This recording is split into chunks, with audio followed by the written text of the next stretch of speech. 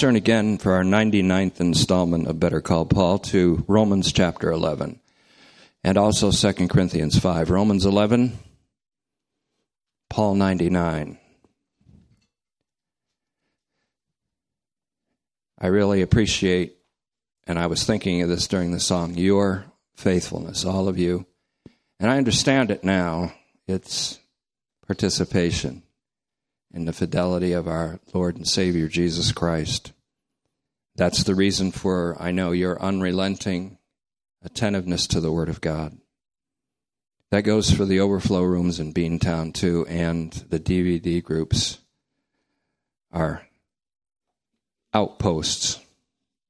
We want to remind you, too, that today not only did Pastor Brown lead us in prayer, because it's from our hearts, of course, but also because our president mandated this day as a day of prayer. But we will pray for the recovery effort from our hearts as well as obedience to the powers that be, of course.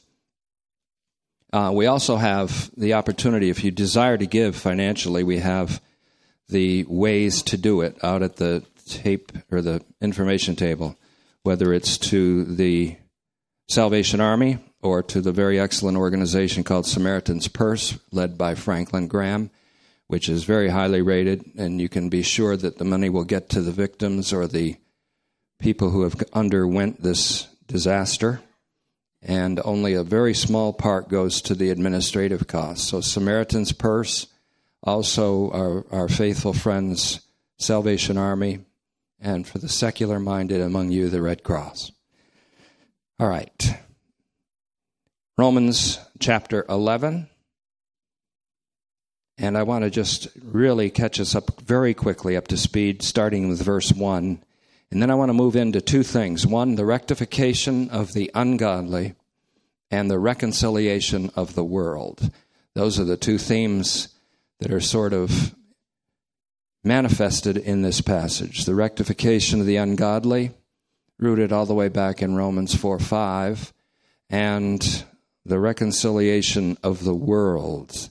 You're going to have to pay specific attention today because this is one of those fine-tuned teachings. There's a nuance here that is usually undiscovered, and I thank God through the Holy Spirit that He's revealing it. Romans 11:1. I ask then, God has not rejected His people, has He? And I reply, most certainly not, for I myself am also an Israelite of the seed of Abraham, tribe of Benjamin. God has not rejected His people, whom He previously chose. Or are you not aware of what the Scripture says in the narrative about Elijah, how he pleads with God against Israel? He says, Lord, they have murdered your prophets, they have torn down your altars. I myself alone am remaining, and they are seeking to kill me too. But what was the divine response to him? I have on reserve for myself 7,000 men who have not bent the knee to Baal. In the same way, then, there is a remnant at the present time, chosen by grace. Now, if it is by grace, it is no longer on the basis of works. Otherwise, grace would no longer be grace. What he's saying there, grace would no longer be unconditional. It would be based upon works. It is not conditional, but unconditional. What then? A new paragraph. Israel, that's by and large, did not find what it was looking for, but the elect did find it. The elect here is the remnant of Jewish Christians at the time in which Paul was writing. The rest were hardened, just as it stands written. God has given them a spirit of stupor, eyes that do not see, and ears that do not hear, even to this day. Let their eyes be darkened so they cannot see, and their backs be continually bent over. This is a quote from David, the prophet. He was a prophet as well as a king. His greatest glory in his dying phase was that the Spirit of God spoke by his mouth, and that makes him a prophet. David was quoted before, and it's important because there's a remarkable continuity in Romans. I'm saying this in advance of perhaps teaching it someday, Romans as an exposition. David was quoted before in Romans 4, 6 through 8, from Psalm 32, 1 and 2, in the context of the rectification, which is a far better word than justification, which will become more and more apparent. The rectification of the ungodly without works. That's the context that David's quote comes from earlier, Romans 4, 6 through 8. This anticipates then the rectification, if you want justification, if you're still comfortable with that, not only of the Gentiles, but also of the Jews. God spoke using David's mouth. 2 Samuel 23, 2. David was a prophet. It's important to recognize that. And as such, he spoke along with all of the prophets whose mouth God spoke by, Acts 3:21, of the apokatastasis panton, of a universal restoration. Now, I'm saying that because there was no prophet, including David, who did not speak of that. When you get into some of the Psalms, you see that he's declaring it quite splendidly and quite elegantly and quite openly. And so, as one of the prophets, he speaks of a universal restoration. That's the farthest reach of his message. And because of that, we should never assume that the hardening of Israel is permanent. If there's to be a universal restoration, that includes hardened Israel, which is presently hardened by a divine decree. And God decreed it with a salvific intent, with the intention of bringing in the fullness of the Gentiles and then the fullness of Israel, the totality of Israel. It's a wonderful plan of wisdom. Nobody would have ever thought of it. As the scripture said, who has known the mind of the Lord, his intention, his great intention? Who's known it? Who could be his counselor? No one would have ever thought of the old rugged cross as a means of universal salvation. No one. Only God could have conceived such an idea. Only God could have executed such a means of salvation. So, it is important to recognize that the reference to David also connects with the reference to David in Acts 3:21, in which David is actually mentioned in the book of Acts 10 times. There's 10 references to David, so he's significant there. Now, if David spoke of the universal restoration with all the prophets, and he did, then his prediction about a part of Israel having a spirit of stupor and being bent over under the yoke of slavery, which is really slavery to sin via the Torah, their own law. It was about a temporary situation, not an everlasting one. And so misleading interpretations say bent over forever here in David's words, bent over forever, which is basically saying they're never going to be restored. The word is not forever. It doesn't even have the word asionios to it. It's continually. That is a continual action through history until the time of their acceptance, which we're going to see shortly. And I'm just doing this by way of comment, and it's important that we understand this. Moreover, Paul says that David writes about the righteousness being given. That's God's act of rectification or justification. God's act of rectification, which is a setting right of something terribly wrong. God's act of rectification being given, for example, to those who, like Abraham, believe on the one who rectifies the ungodly in Romans 4:5. Notice that. Kazman thinks that's the whole heart and germ and kernel of Paul's gospel, the rectification or what he calls the justification of the ungodly. He's not far from wrong there, but I think there's something even deeper than that. But Paul says, once again, David writes about the righteousness of God, or God's act of rectification, being given to those who, like Abraham, are believing on the one who rectifies the ungodly. But this does not mean, as we've seen before in Romans 3, this does not mean exclusively those who believe in him. The emphasis is against works more than on faith. The emphasis is always on the faithfulness of Messiah in terms of salvation. And so this is not exclusively those who are presently believing that are received God's act of rectification. But in any case, we know this because of Romans 11:32, which is the arrow is pointing to true north. That's where we're going to end up, on that mountain peak. And then we're going to dance around on top of the mountain in Romans 11:33 to 36 with Paul.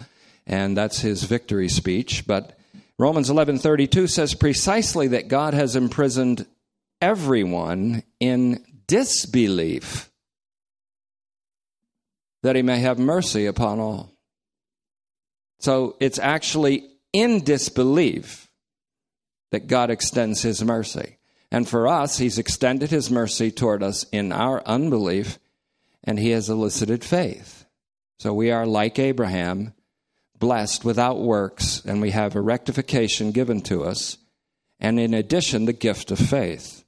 Again, this does not mean that God does not justify the ungodly who have not believed and are not believing. In any case, though, and this is reconciliatory with people who think that faith is the condition, in any case, Israel will not continue in unbelief forever, nor will any Gentile continue in unbelief forever. Why?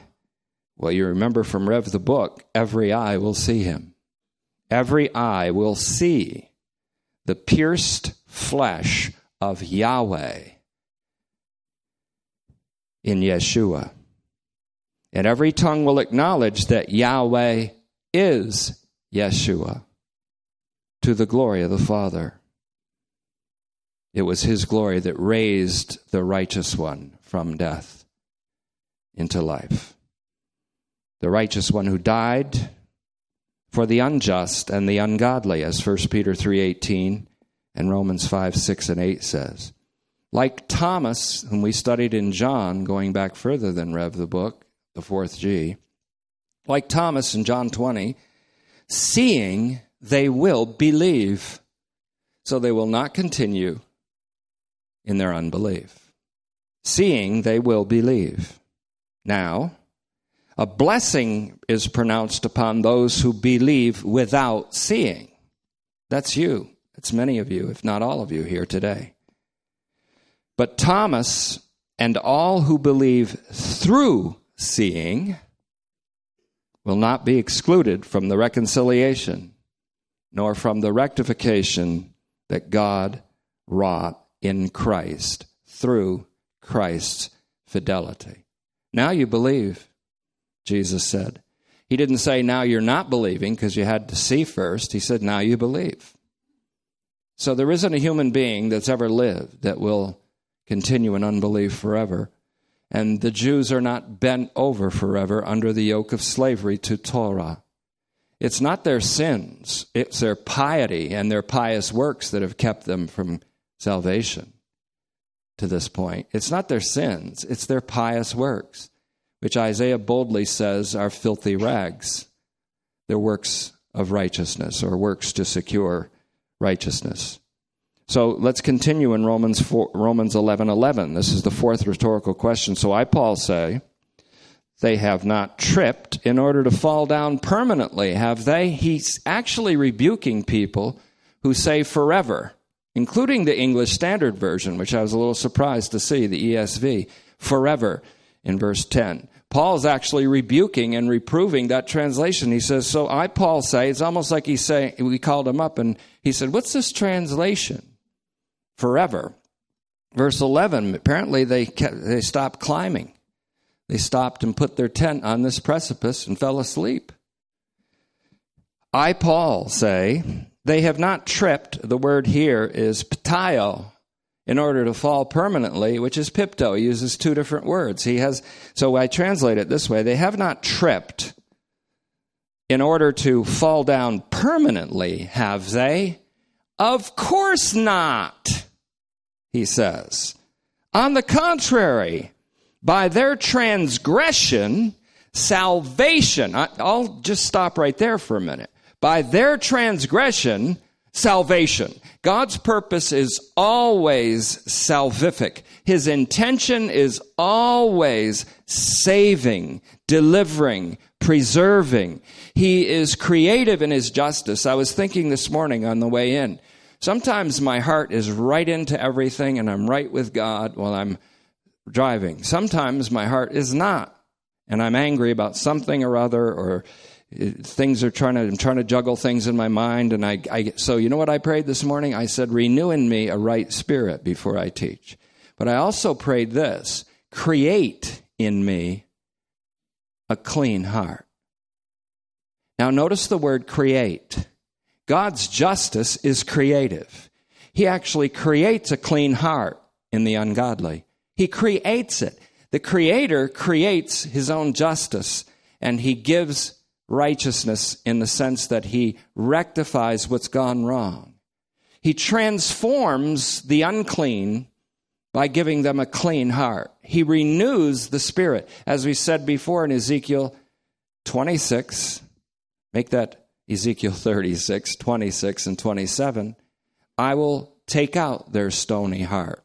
Great physician performs a heart transplant. I will take out their stony heart and place within them a new heart. Who can do that? Israel? Well, they're in a stupor. That means they're under anesthesia. If we are to save ourselves, then someone under anesthesia can perform their own heart transplant. I'm just using that as my own stupid analogy. Try to do analogies, but you can't come close to the biblical writers. They were pretty awesome. So, on the contrary, by their transgression, salvation has come to the pagans to provoke Israel to jealousy. Not only has salvation come to the pagans, but that's supposed to be leverage or a fulcrum to turn Israel back. It's all salvific. Jesus' name is salvation. It means Yehoshua, Yahweh saves. He can do nothing else but save. He can do nothing else to the ungodly but rectify their horrible situation. His justice, as we asked at the beginning of Revelation and answered, is transformative, not retributive. That's a phenomenal concept. And you see, someday, once I get all this established, I'll never have to teach it again, because whatever I teach in the Scripture, you'll have this vision and this basis in whatever we teach in the future, or whatever is taught from this pulpit in the future. They have not tripped in order to fall down permanently, have they? Of course not. On the contrary, by their transgression, salvation has come to the pagans to provoke Israel to jealousy. Look at verse 12. But if their misstep, please notice the word misstep here. It's the word paraptoma, and that's going to be very important. I got this morning, and I didn't finish my fine sanding until 9:31, so I was rushing. Paraptoma, misstep. That goes back to Romans 5, Adam's misstep. Adam's misstep had worldwide implications, but so did Jesus Christ's obedience, worldwide implications. It brings justifying life to all. Now, so there's a remarkable continuity. We've seen a continuity with Romans 4, now we're seeing one in Romans 5. If their misstep is bringing riches to the world, and those are the riches that are in association with Messiah, Jesus, they're unsearchable riches, as we've seen in Ephesians 3:8. God is rich to all those who call upon him. If their misstep is bringing riches to the world, that's the riches of Christ among the Gentiles, And their defeat, I think there's an implication here of AD 70, their defeat by the Romans and their crushing defeat in AD 70, meant riches for the Gentiles. How much more will their fullness bring them? The word here now is pleroma. You should be pretty familiar with this word, pleroma. Pleroma. And we know that there's going to be a pleroma among the pagans, that all the nations will come in to the kingdom of God. We know that from Romans 11:25, and then all Israel will be saved. Paul anticipates here an Israeli pleroma, the pleroma of Israel, the fullness, the totality of all Israel with no exceptions, all Israel. So if their misstep is bringing riches, the riches of Christ, to the pagans, how much more will their future eschatological fullness, their total salvation, bring? How much, in other words, when Israel comes into its fullness, its riches from God overflow amazingly to the whole universe, to the whole of the human population. Speaking of teaching in this pulpit, there will be no Thursday message this week. So there will be Wednesday. There will be a Wednesday meeting, and so double up on Wednesday then. Romans will continue on future days. I'm intending, and pray for me with regard to this, I seriously mean it, because I don't know where to go next with this, but whether I should in fact shift gears and go to a full exposure of Romans next, or to stay with Better Call Paul, or to stay with Better Call Paul and do Romans under that larger umbrella. So you can see the horrible dilemma that I'm faced with. An embarrassment of riches. Any way I go, you see, that's the discipline. I can go anywhere in the Scripture and I start getting stuff bubbling up. Oh, that's awesome in Genesis 4:7. Or that's awesome in Psalm 2. But I have to focus back on Romans again, because I could go off on a tangent forever. On any place you step into the Word, He opens it. That's frustrating. But anyways, I'm being facetious. But now I'm speaking to you Gentiles, Paul says. I'm going to have a little talk with you, like my dad. My mom's 93rd birthday is coming up on October 4th. And I have two feelings about that. I love my mom's birthday, but I have this terrible feeling every time her birthday comes, because when I was 11 on her birthday, my father caught me smoking. And so all during the dinner, I didn't enjoy the cake. I didn't enjoy the coffee. My father was silent at the table. And I was so stupid, I put my Lucky Strike out in the trash can. And it was smoking when he came home from the post office. It's one of his 3 jobs. And so he was silent. And I love coffee ice cream. Didn't like it that day. Love cake. Took maybe a nibble, because I knew I was going to go into the cubby hole in my room and be talked to. And I was. My sister still recalls me rebounding across the walls. My father didn't push me. I was just running. My father never touched me. He didn't have to. All he had was the look, and I went, oh, man, I melted. But I know what he's talking about here when he says, now I'm speaking to you Gentiles. In view of the fact that I am the apostle to the Gentiles, he says, I am, and I'm going to use the word that's often used in translations because of the nuance of it, I am magnifying my ministry. That means I'm giving it a wider effect. My ministry is to the Gentiles, but I'm magnifying it in the sense I'm showing you that it has an effect that goes beyond the Gentiles to the Jews. So listen to what he says here. Now I'm speaking to you Gentiles. The Gentile Christians in Rome were about to get a little lecture from Paul to prevent their elective, elitist arrogance. Now, don't look at me that way. I quit smoking when I was 11 and didn't take it up again until I was 15. And then I quit again when I was 21. Then I've had a few cigars since then, but God has created in me new lungs as well as a new heart. So I just know some of you might have been shocked. You were smoking at 11? Pretty regularly, yes. I knew them all. Raleighs, Parliaments, Cools. In fact, it was Raleighs I was smoking when I shot 8 windows out of our neighbor's garage at age 11. And I got caught for that, too. And so I'm just saying that to illustrate the point here that, and my grandfather replaced all the windows for me. And he said to my dad, boys will be boys. And my dad wasn't buying that one. But, yeah, you have a cigarette dangling out of your mouth. You got a pellet gun with a pump, and you're going boom, boom. You think you're, Arnold Schwarzenegger, Terminator 7 or something, But it didn't work out that way. I'm saying all that to say why these memories flood in when I can't remember this morning at 8:30. Well, I don't know, but it must be age. But it just has the sense of when Paul says, "No, I'm talking to you Gentiles. It's time to talk." And then he says, in view of the fact that I am the apostle to the Gentiles, that's by calling by Jesus Christ, I am magnifying. Doxazo is the word here. It means glorifying, but it means magnifying or expanding the effect of my ministry by doing this.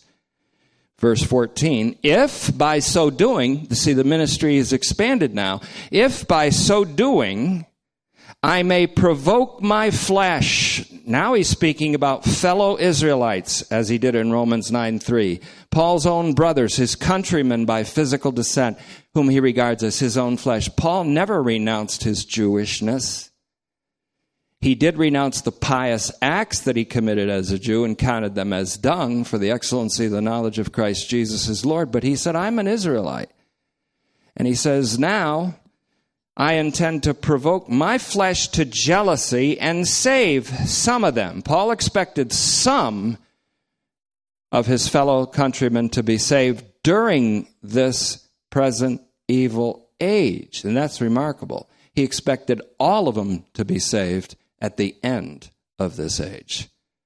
At what is known as the parousia, the appearing, when every eye sees him, every tongue acknowledges him, every knee buckles to him, not Baal. Every knee buckles to him. You see, 7,000 men that didn't bow their knee to Baal is a prolepsis and a preview and an anticipation of the whole of Israel bowing their knee to Yahweh in Yeshua. They will see Yahweh with pierced flesh. And they will say, Yahweh is Yeshua, to the glory of God the Father. The glory of God the Father that raised his Son to life out of death and will raise us up. So this is where I want to hunker down here, and it's going to take more than today to do so. For you see, if their rejection means the reconciliation of the world, I mean, that's big talk there.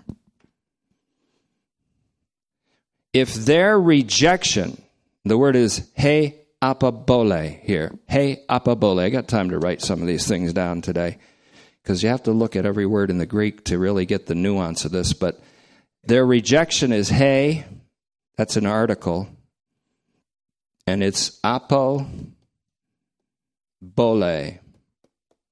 Apobole.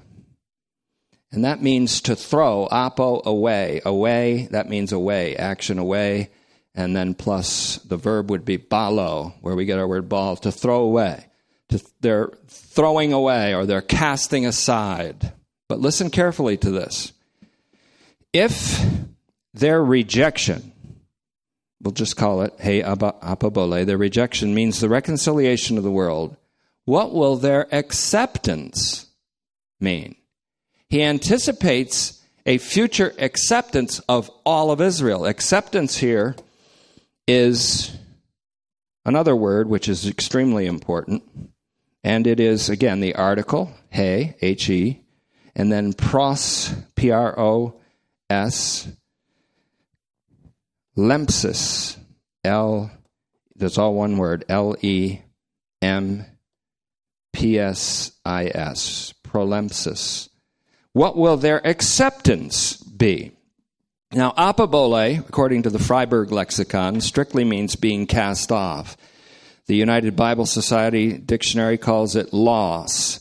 Lunita, who are always helpful, and I say to all pastors, you need a lunita. They give nuances. They say apobole refers to the removal of someone from a particular association. Means rejection or elimination. And then they talk about Romans 11:15 and its use there. Then lunita, the special lexicon with semantic origins, says, in rendering this clause in Romans 11:15, it may be necessary to indicate more specifically the participants and implied relationships. For example, for if their being rejected meant that people in general were reconciled to God. And I agree with them. There has to be an identification of the relationships, because there's something here about rejection and acceptance that has two meanings. It may not mean only Israel being rejected by God, but Israel's rejection of God's Messiah, which has happened, and that's why Israel was rejected, because Israel rejected herself in rejecting the true Israel, Jesus Christ. Israel rejected its own true nature when it rejected her Messiah.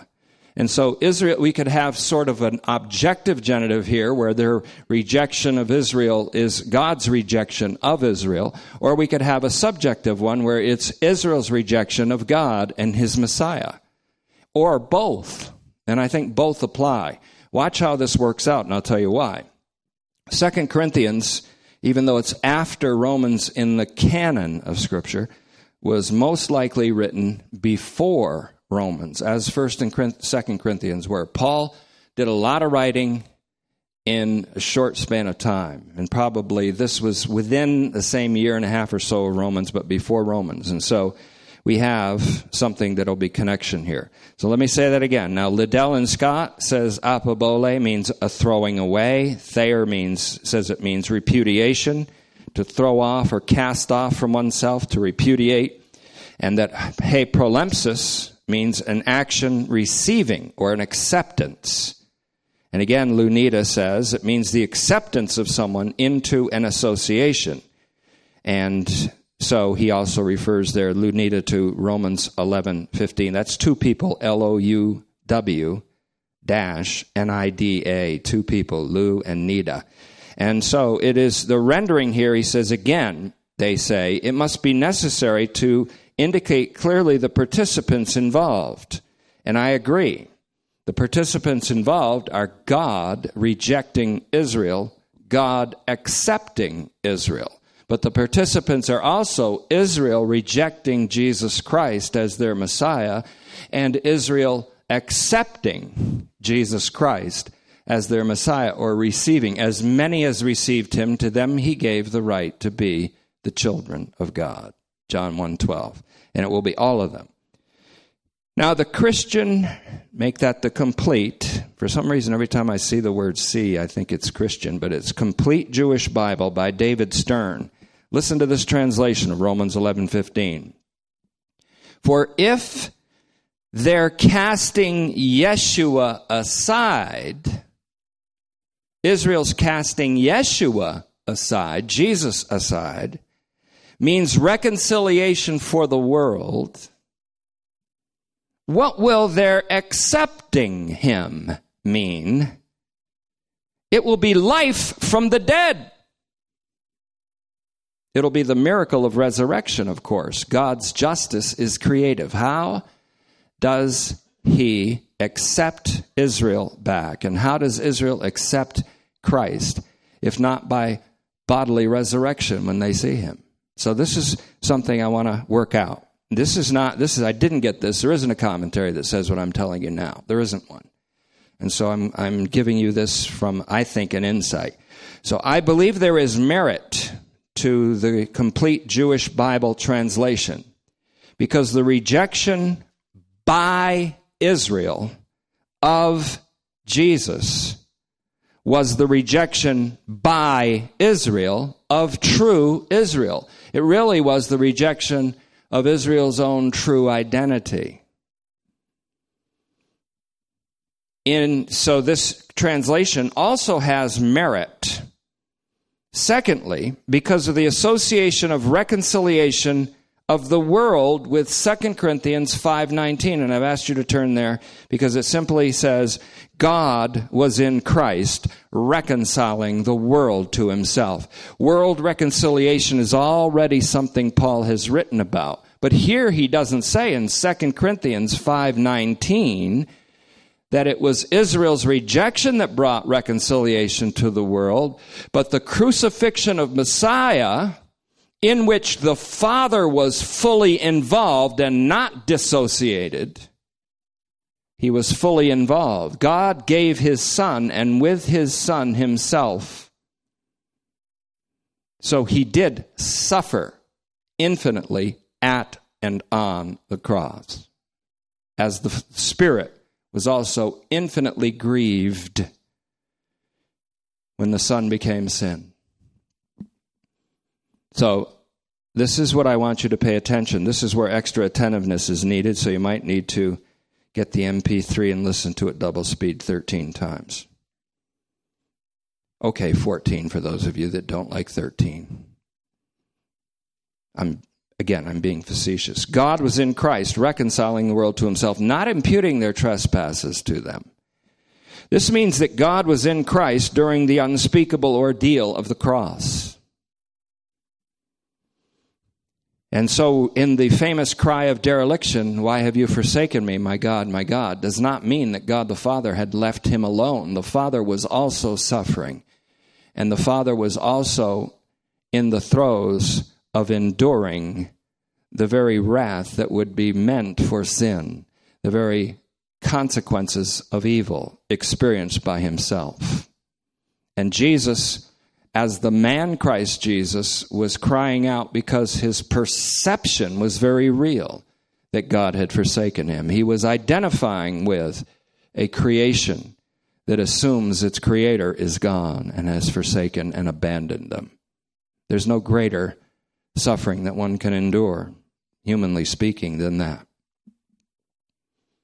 So this also indicates the Father's full involvement in the reconciliation of the world. What kind of love is this? And so that's why John says to have the life of the coming age is to know the Father, the only true God, and Jesus Christ, whom he sent on divine mission. Number one. I told Vicki that her two songs today were Divine Mission 1, The Old Rugged Cross, Divine Mission 2, Breathe on Me. The Spirit breathes upon us. Two divine missions.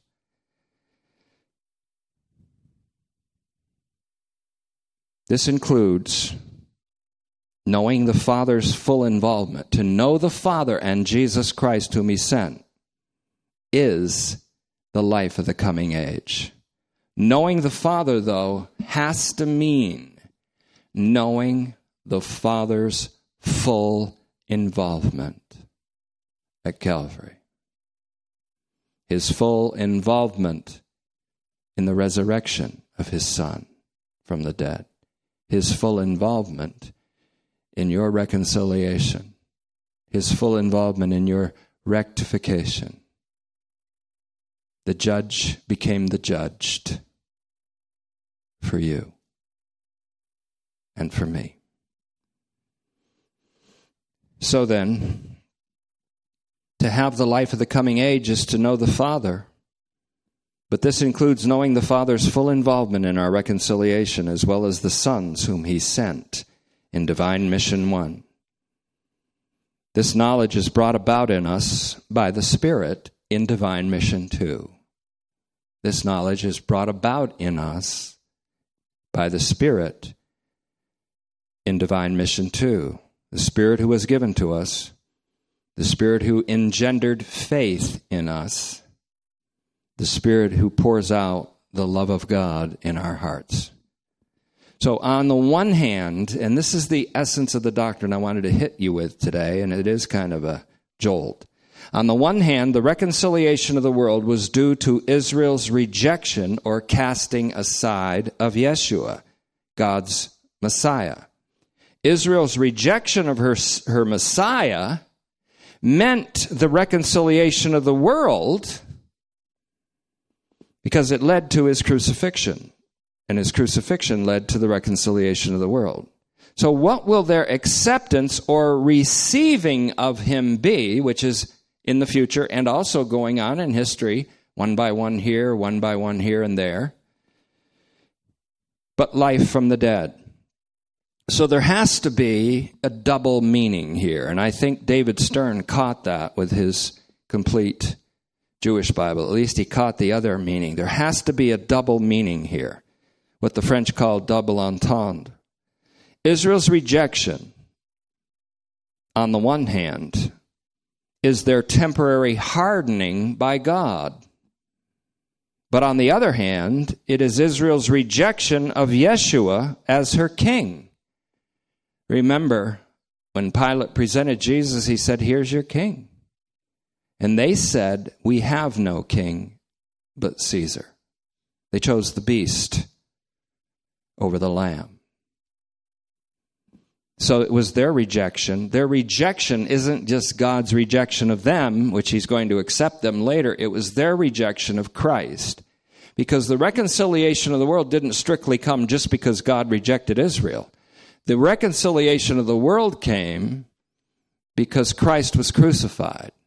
And God was in Christ. God was in, listen carefully, the rejected Christ, reconciling the world to himself. So ultimately, the reconciliation of the world doesn't come from Israel being rejected by God, but Christ being rejected and made a curse by God and made sin. So God was in Christ, not imputing the world's trespasses to them. So then, on the one hand, it is their temporary hardening by God, and therefore his rejection of them temporarily. But on the other hand, it is Israel's rejection of Jesus as her king. Likewise, their acceptance, on the other hand, which is assured in the eschatological future, in Romans 11:26, wholesale and complete, is also their acceptance or their receiving of Yeshua as Messiah, and their acceptance by God into the kingdom of God, and therefore into their true identity as sons or as children of the living God. So this means not only that Israel after the flesh, toi loipoi, the hardened part, will be accepted, because the elect, ekloge, are already accepted by unconditional grace. This means, again, not only that Israel after the flesh will be accepted, because the elect's already been accepted in the beloved in Ephesians 1:6, but that this acceptance will occur as resurrection from the dead to life. A resurrection from the dead to life, I said, not to death or some second death. They're not raised to a second death, they're raised to life. Not to a second death, but to a judgment of acquittal, to a judgment of rectification, to a judgment of being set right. Romans 4:5 and Romans 4:25, because he was handed over, Christ was, paradidomi, handed over for our sins, but he was raised up for our justification. The justification of the nations, the justification of the Jews, Israel. And so this can be told in 2 Corinthians 3:6 and following, and then Jeremiah 31, which we're going to get. These are lines I plan to follow in the near future. So it's not strictly that Israel's rejection means cosmic reconciliation. The reconciliation of the cosmos is there, not just mankind, but all of creation.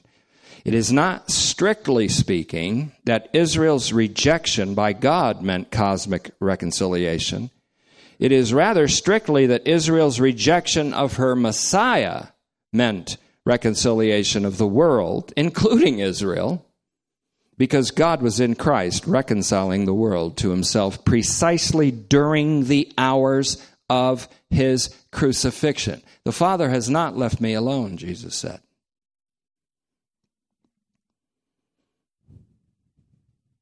Look it up. You say, where is it? I said, you look it up. Because I don't remember. All right. Being honest. Now,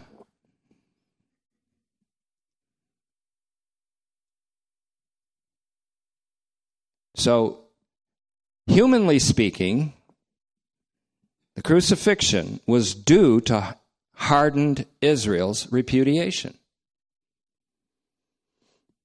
of Jesus. Jesus' crucifixion, therefore, conceived in this way, is actually the rejection of true Israel by hardened Israel, and thus the rejection of hardened Israel by God. But that's only a temporary and partial historical situation.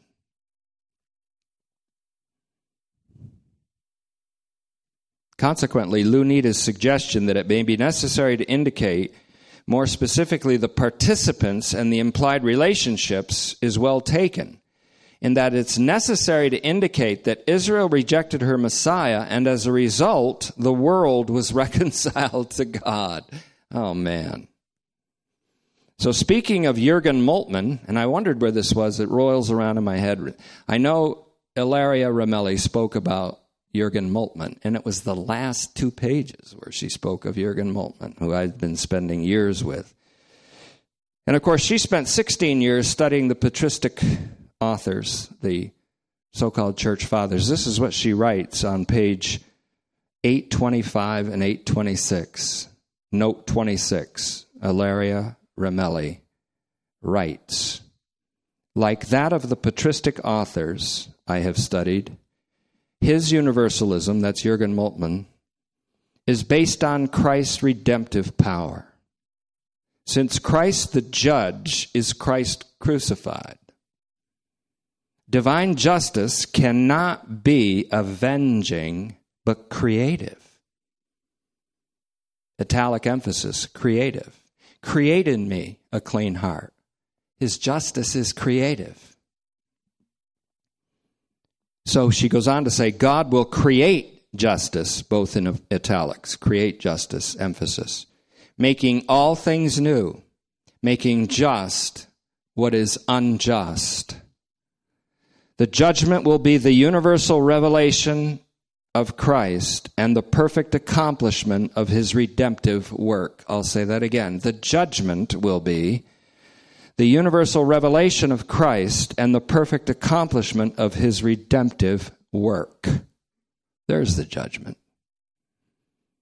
And then closes with this. In the depth of Christ's death, we find the certainty of the limitlessness of reconciliation and the true basis of universal apokatastasis, of universal salvation, and the new creation of the world for its becoming the eternal kingdom. What a way to end an 826-page book. So in closing, on the other hand, it can rightly be said that God's casting aside of hardened Israel means the reconciliation of the world, and Israel's eschatological acceptance by God means life from the dead. In other words, it's a spectacular miracle of divine omnipotence and grace, like the resurrection from the dead and the eventual apokatastasis, which ultimately, the restoration of all things, is a divine omnipotent miracle of divine love. Not only that, however, Israel's acceptance in toto, that is, in her totality over history, will occur at the bodily resurrection from the dead when all flesh together will experience the salvation of the Lord. Isaiah 40 in verse 5, quoted in Luke 3:6. And Luke makes a strong universal case in the first early chapters, including the genealogy of Messiah, which is a universalistic declaration of eternal salvation for all in itself, which I will teach on someday. So how can people take a parable of the rich man in Hades and have that mean that, no, there isn't a universal restoration, there isn't a universal salvation, so there is, as the book says, hope beyond hell? In fact, that's not even the intention of Jesus Christ, to demonstrate that there is such an after-death place as hell. So there's no contradiction in the word. So this action cannot be dissociated from Jesus Christ and Him crucified. You can't just look at Israel's rejection and acceptance and then forget about Jesus Christ and Him crucified, because Paul said, I determined to know nothing about anything except Jesus Christ and Him crucified. So Jesus Christ and Him crucified fits right here, though it's not on the overt surface. It's the mystery of Christ under the surface here that's emerging now through the Holy Spirit just for you today. It's something God is doing not only here but elsewhere. God is pouring out His Spirit in many different places and giving this insight to many different people, some of whom you would never expect, some of whom you'd be shocked by. Some people already have this insight but are afraid to say anything about it because it will alienate their atheistic friends, or it will alienate their Muslim friends, or it will alienate their Hindu friends or their Hare Krishna tambourine beater friends, because they've had this insight, but it takes a while to get the courage to say you've had it, or to even wrap your mind around it. So, Christ's crucifixion was the rejection of Israel and the rejection by Israel. But His resurrection from the dead was the acceptance of Israel. So, nor can the reconciliation of the world be dissociated from the Father or from the Holy Spirit either, who had and still have full involvement in the world's reconciliation. And indeed, not only the world's reconciliation, but the reconciliation of all things in heaven and on earth through the peace that was made through the blood of Christ's cross. Every word selected there is selected for a reason. The blood of Christ's cross. That which has offended so many church people today, even so-called conservative scholars, the term the blood of Christ, the sacrificial bloody death of Christ, has offended many. But you miss out on what the atonement means if that offends you. The blood of Christ's cross is the peace that was made by the blood of Christ's cross, is the reason for the reconciliation of all things in heaven and earth, visible and invisible. And so,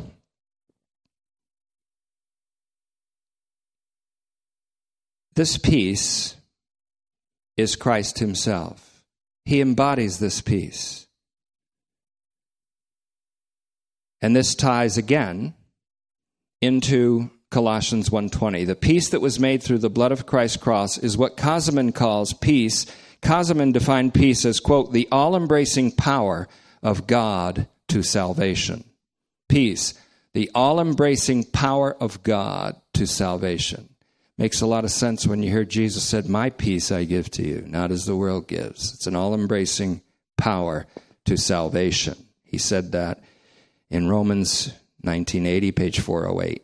So this ties in elegantly again with Romans 4:25 to 5:1. I'm going to iron these out. The last things I'm saying I'm going to have to fan out on. But Romans 4:25 to 5:1, where the Scripture says that Jesus was handed over for our sins and resurrected or raised from death into life for our justification. That means the making just of the unjust, the rectification of the ungodly, which includes Jews and Gentiles. Even Jews, through their pious works, are classed as ungodly, as pagans are classed as ungodly. So, it's a universal reconciliation.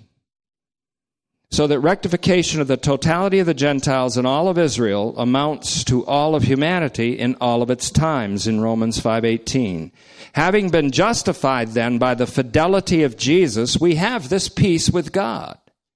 Having been justified, Romans 5:1, through faithfulness of Jesus Christ, we have this peace with God, this all-embracing salvation that is destined to embrace all of created reality. It's not only the peace of Christ, it is the peace that Jesus is. In Ephesians 2:14, Jesus is our peace, who has made the two one new man. Jews and Gentiles, one new man. So in any case, what I'm saying today, it's equally right to say that God has rejected the hardened part of Israel and will accept them in the future when the totality of the reconciled pagans comes in. And it's equally right to say the hardened part of Israel has rejected God's Messiah and will receive him in the eschatological future when they are raised from the dead to receive their judgment of rectification and their transformation by divine grace. By seeing things this way, we are not dissociated from the crucified and resurrected Lord Jesus, who is the Lord of the living and the dead. The next line I intend to follow includes Romans 5. Because Romans 11:12-15, there's an echo of Romans 5. The misstep, paraptoma, of hardened Israel in Romans 11:11-12 is connected with Adam's misstep. Same word, paraptoma. Romans 5:15, 5:16, 17, and 18. In Romans 5, the misstep of Adam brought condemnation and death as a not permanent but temporary situation to all humankind, and did not bring about a permanent situation because of the one act of righteousness by the one man, Jesus Christ, so that all humankind would receive life-giving rectification. So again, there is a splendid continuity of thought in Paul throughout the epistle to Romans. If I get it together enough, we might even do Romans. So thank you, Father, for this opportunity. We think again and echo Pastor Brown's prayer, which echoes Philippians 2:4, that we are not concerned with ourselves only, but with the concerns of others.